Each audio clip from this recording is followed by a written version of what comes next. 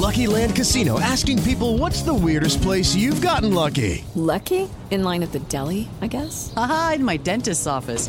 More than once, actually. Do I have to say? Yes, you do. In the car before my kids' PTA meeting. Really? Yes. Excuse me, what's the weirdest place you've gotten lucky? I never win and tell. Well, there you have it. You can get lucky anywhere, playing at LuckyLandSlots.com. Play for free right now. Are you feeling lucky? No purchase necessary. Void where prohibited by law. 18+. Terms and conditions apply. See website for details. Podcast Londres Real, 5 de março de 2021, episódio número 2, temporada 2. I will maintain the confidence and preserve inviolate the secrets of my client. I will maintain the confidence and preserve inviolate the secrets of my client. Mitch, the letter you got from Bendini, Lambert, and Locke was the only one sent out. We want you. Do you have an offer in mind? Não sei se você já assistiu a esse filme. Provavelmente sim. É um clássico dos anos 1990.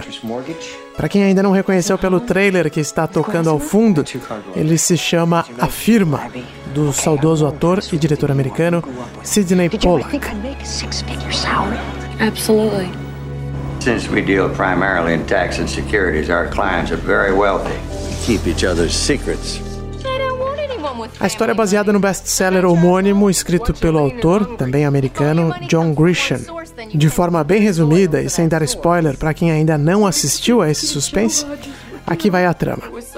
Mitchell McTeary, protagonista interpretado por Tom Cruise, se forma em Harvard com notas excelentes, é um dos melhores da sua turma. Diversos escritórios o procuram com ofertas de emprego, mas é uma firma pequena e com grande reputação, daquelas que são chamadas de escritório boutique, que aparece com a melhor oferta. Salário de 6 dígitos, casa nova, um carro de luxo alemão na garagem. O emprego dos sonhos, mas que se tornaria em um grande pesadelo. Não demora muito para que Mitch descubra um lado bastante podre da empresa. Pior que isso, quem entra no escritório, Bendini, Lambert e Locke, não costuma sair. Quem tentou sair acabou morto. You've got nothing to be suspicious about. I get paid to be suspicious when I got nothing to be suspicious about. Why are you asking questions about dead lawyers? What dead lawyers? I know you'll do your best to protect the firm. Won't you, Mitch? Ok, estamos falando de uma obra de ficção, evidentemente, mas lendo o jornal ontem, não pude deixar de notar as semelhanças com a notícia da semana aqui na Inglaterra. Quer dizer, notícia da semana que não faz parte da editoria Coronavírus, é claro. Mas só tinha um assunto que poderia desviar a atenção dos britânicos de todos os problemas trazidos pelo Covid-19. Claro, estamos falando da família real. How do you feel about the palace hearing you speak your truth today? I don't know how they could expect that after all of this time, we would still just be silent if there is an active role that the firm is playing in perpetuating falsehoods about us. And if that comes with risk of losing things, I mean, there's a lot that's been lost already. É provável que você já tenha ouvido a notícia. Neste domingo, o Duque e a Duquesa de Sussex vão aparecer na CBS, que é o canal líder de audiência dos Estados Unidos. Não apenas isso, eles vão aparecer no programa da apresentadora mais famosa do mundo, Oprah Winfrey. Oprah é amiga do príncipe Harry e da esposa dele, Meghan. Ela inclusive esteve na cerimônia de casamento dos dois em Windsor, bem pertinho aqui de Londres. Não se sabia muito sobre a entrevista até o início desta semana. Só que ela já estava gravada e que Oprah falou individualmente com Meghan e depois com o casal. Mas os dias foram passando e logo ficou claro também que viria a bomba por aí. Os tabloides britânicos começaram a soltar acusações contra Meghan, principalmente os que são mais alinhados com a direita e que, consequentemente, nutrem mais carinho, por assim dizer, pela monarquia. Até que o The Times, uma verdadeira instituição inglesa, publicou uma notícia de que Meghan tinha sido acusada de praticar bullying contra funcionários da família real em 2018. 2 pessoas teriam sido colocadas para fora pela duquesa. Uma terceira se sentiu diminuída pelos comentários feitos por ela. E aqui cabe um parêntese sobre bullying no trabalho. É um tema levado muito a sério no Reino Unido e que realmente rende processos bem complicados para quem é acusado de faltar com respeito no trato com seus subordinados. Meghan, é claro, nega as acusações, mas o Palácio de Buckingham confirmou que vai abrir uma investigação para apurar as denúncias. Ficou também muito evidente que o documento publicado pelo The Times foi vazado para a imprensa para retaliar a esposa do príncipe. De certa forma, os Windsor começaram a se proteger do que viria pela frente na entrevista com a Oprah. Tentaram equilibrar a narrativa. No mesmo dia, a CBS divulgou um trecho da entrevista, esse que você acabou de ouvir. Ali, Oprah pergunta para Meghan se ela não está preocupada com a reação da família real ao que ela pretende expor como sua verdade. Em tom ríspido, bastante firme, a duquesa fala que não poderia ficar calada enquanto a firma está atuando de forma ativa para perpetuar falsidades que são espalhadas contra ela e o marido.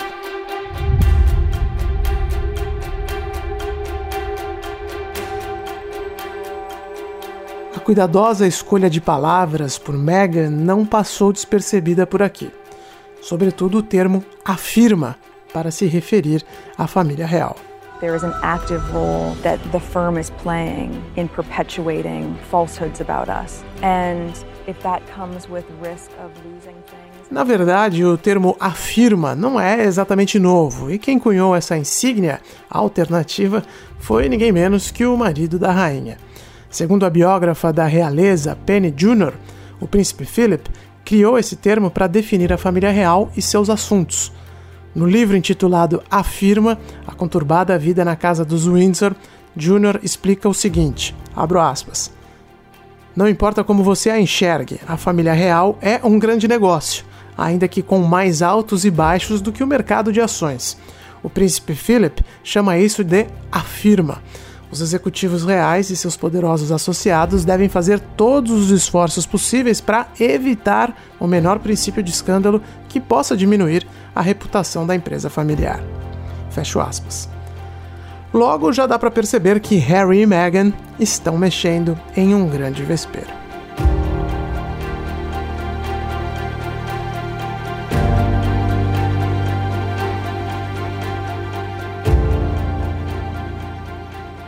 Quando o casal decidiu deixar a Inglaterra e se mudar para a América do Norte, a relação dos dois com o público britânico já estava desgastada. Meghan foi vítima de ataques asquerosos por parte da mídia britânica, sobretudo os tabloides. Muitos deles sequer conseguiram esconder o tom racista. Eu já falei sobre isso aqui no podcast. Mas a impressão que dava era que, cansados da perseguição da imprensa marrom, os dois estavam procurando um novo caminho. Um caminho lucrativo, é verdade, com contratos multimilionários assinados com grandes conglomerados do entretenimento. É uma certa afronta para a imagem da monarquia, sem dúvida alguma. Só que no final das contas, os dois estão buscando formas privadas de levar uma vida de luxo. Eu, como contribuinte britânico, não me sinto no direito de criticar isso. Pelo contrário, 4 bocas a menos a serem sustentadas com meu dinheiro. Entretanto, as constantes aparições do casal na mídia, nas redes sociais e agora nessa entrevista deixaram claro que eles não se contentaram em apenas acusar os tabloides britânicos e mover até processos judiciais contra os jornais que os difamaram. O ressentimento com os Windsor também está claro. E é aqui que a coisa começa a ficar ainda mais constrangedora. A família real tem um histórico de entrevistas desastrosas para a sua reputação. A última delas foi concedida em 2019 pelo príncipe Andrew, terceiro filho da rainha Elizabeth II. Andrew era amigo íntimo de Jeffrey Epstein, o magnata americano que se matou na cadeia depois de ter sido condenado por pedofilia. Não apenas isso, o próprio príncipe aparece em imagens no mínimo constrangedoras ao lado de meninas. Ele também se defende de acusações de crimes sexuais e, em uma entrevista para a BBC, deixou tudo ainda mais embaraçoso. One of Epstein's accusers, Virginia Roberts, has made allegations against you. She was very specific about that night. She described dancing with you and you profusely sweating, and that she went on to have bath, possibly. There's a slight problem with the sweating because have a peculiar medical condition, which is that I don't sweat, or I didn't sweat at the time, and that was, yes, I didn't sweat at the time because I had suffered what I would describe as an overdose of adrenaline. A jornalista da BBC descreve o relato de uma das menores de idade que foram assediadas por Epstein. A vítima traz acusações com detalhes bem específicos sobre uma noite em que o filho da rainha participou de uma das festas do norte-americano. Ela diz que dançou com o príncipe em uma boate aqui em Londres. Ela tinha 17 anos na ocasião.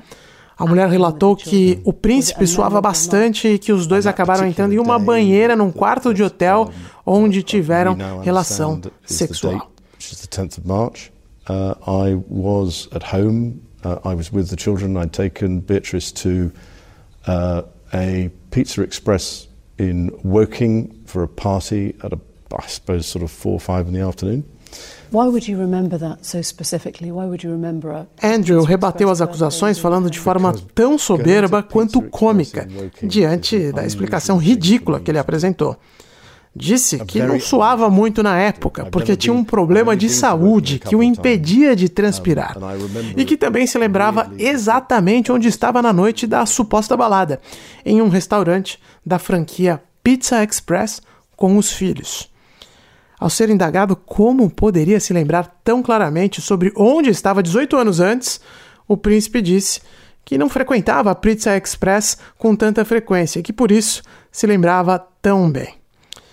E de fato, o príncipe Andrew indo a uma Pizza Express seria o equivalente de você trombar com alguém como, sei lá, o Fernando Henrique Cardoso comendo uma esfirra de frango com catupiry num Habib's de Campinas. Vamos ser honestos. Não vai acontecer. Eles não frequentam estes lugares, reservados para os plebeus como a gente.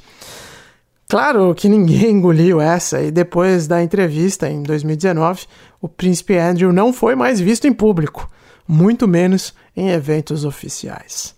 Mas a maior de todas as entrevistas, em termos de constrangimento para a família real, foi aquela concedida pela princesa Diana em 1995, falando sobre seu divórcio. Eu não morava aqui ainda, era um moleque, um menino que jogava bola na praia em Santos naquela época. Mas a repercussão foi tão forte que eu me lembro bem de ter assistido a trechos da entrevista até no Fantástico. Enormous relief. I felt the whole country was in labour with me. And enormous relief, but I had actually known William was going to be a boy because the scan had shown it, so of course no surprise. Had you always wanted to have a family? Yes, I came from a family where there were 4 of us, so... Por tudo isso, é evidente que a família real é bastante receosa quando o assunto é a entrevista de um dos seus. Debates acalorados tomaram conta das redes sociais por aqui e também da mídia nos últimos dias. O que Meghan e Harry vão revelar para Oprah? Por que estão fazendo isso agora? A família real de fato foi injusta com Meghan? Ela foi tão maltratada assim para sair falando mal dos sogros e dos avós do marido? Uma análise que me chamou a atenção foi feita pela biógrafa da monarquia Anna Pasternak na rádio BBC 5. Ouçam o que ela disse, eu já volto para traduzir. Well, I think that, for me, the whole issue stems from when Meghan first entered the royal family, that I think she thought that she would have a far bigger stage, a global platform, much bigger than the studio of Suits in Hollywood, and that she wanted to have her voice. As we can see today, she's very keen on having her voice. And I think she was naive. She didn't really understand the monarchy, or the firm, as she rightly puts it, and the constricts of royal power. And she was naive to think that she could modernize the monarchy, that she could have her voice, and she could do things her way. And she came up against, as she calls them, the many... A escritora falou o seguinte: o problema todo começou quando Meghan entrou para a família real. Ela achava que teria um grande palco, uma plataforma global, com alcance muito maior que a série Suits de Hollywood. Ela queria ter voz, como vimos hoje, ela realmente quer ser ouvida. Eu acho que ela era ingênua, ela realmente não entendia a monarquia, ou a firma, como ela corretamente coloca, e as restrições do poder real. Ela era ingênua em pensar que poderia modernizar a monarquia, que poderia ter sua voz e fazer as coisas do jeito dela. Você pode concordar ou não com a análise, mas ela tem fundamento.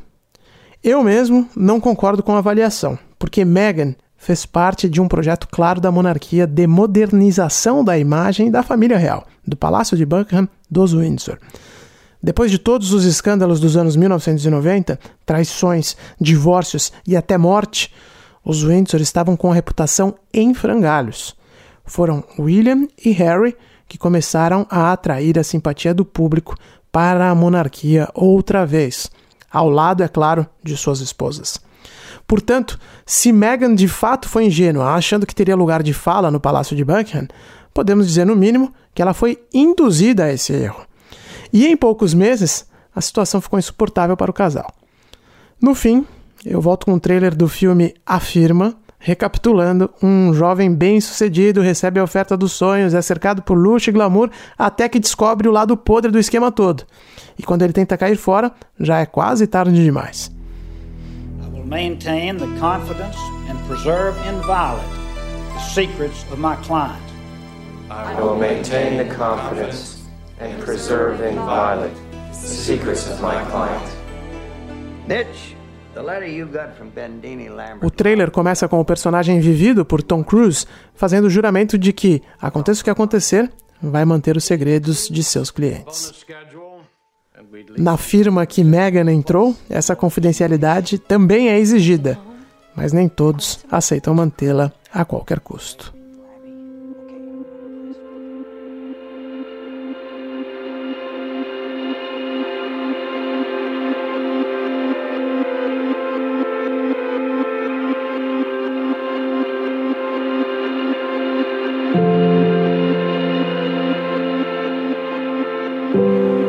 O Londres Real é um podcast da Jovem Pan, gravado direto de Londres. Na semana que vem eu volto com outro assunto. E se você quiser mandar uma mensagem, eu estou no Instagram, no @LondresReal e no Twitter, no @UlissesNeto. Até a próxima.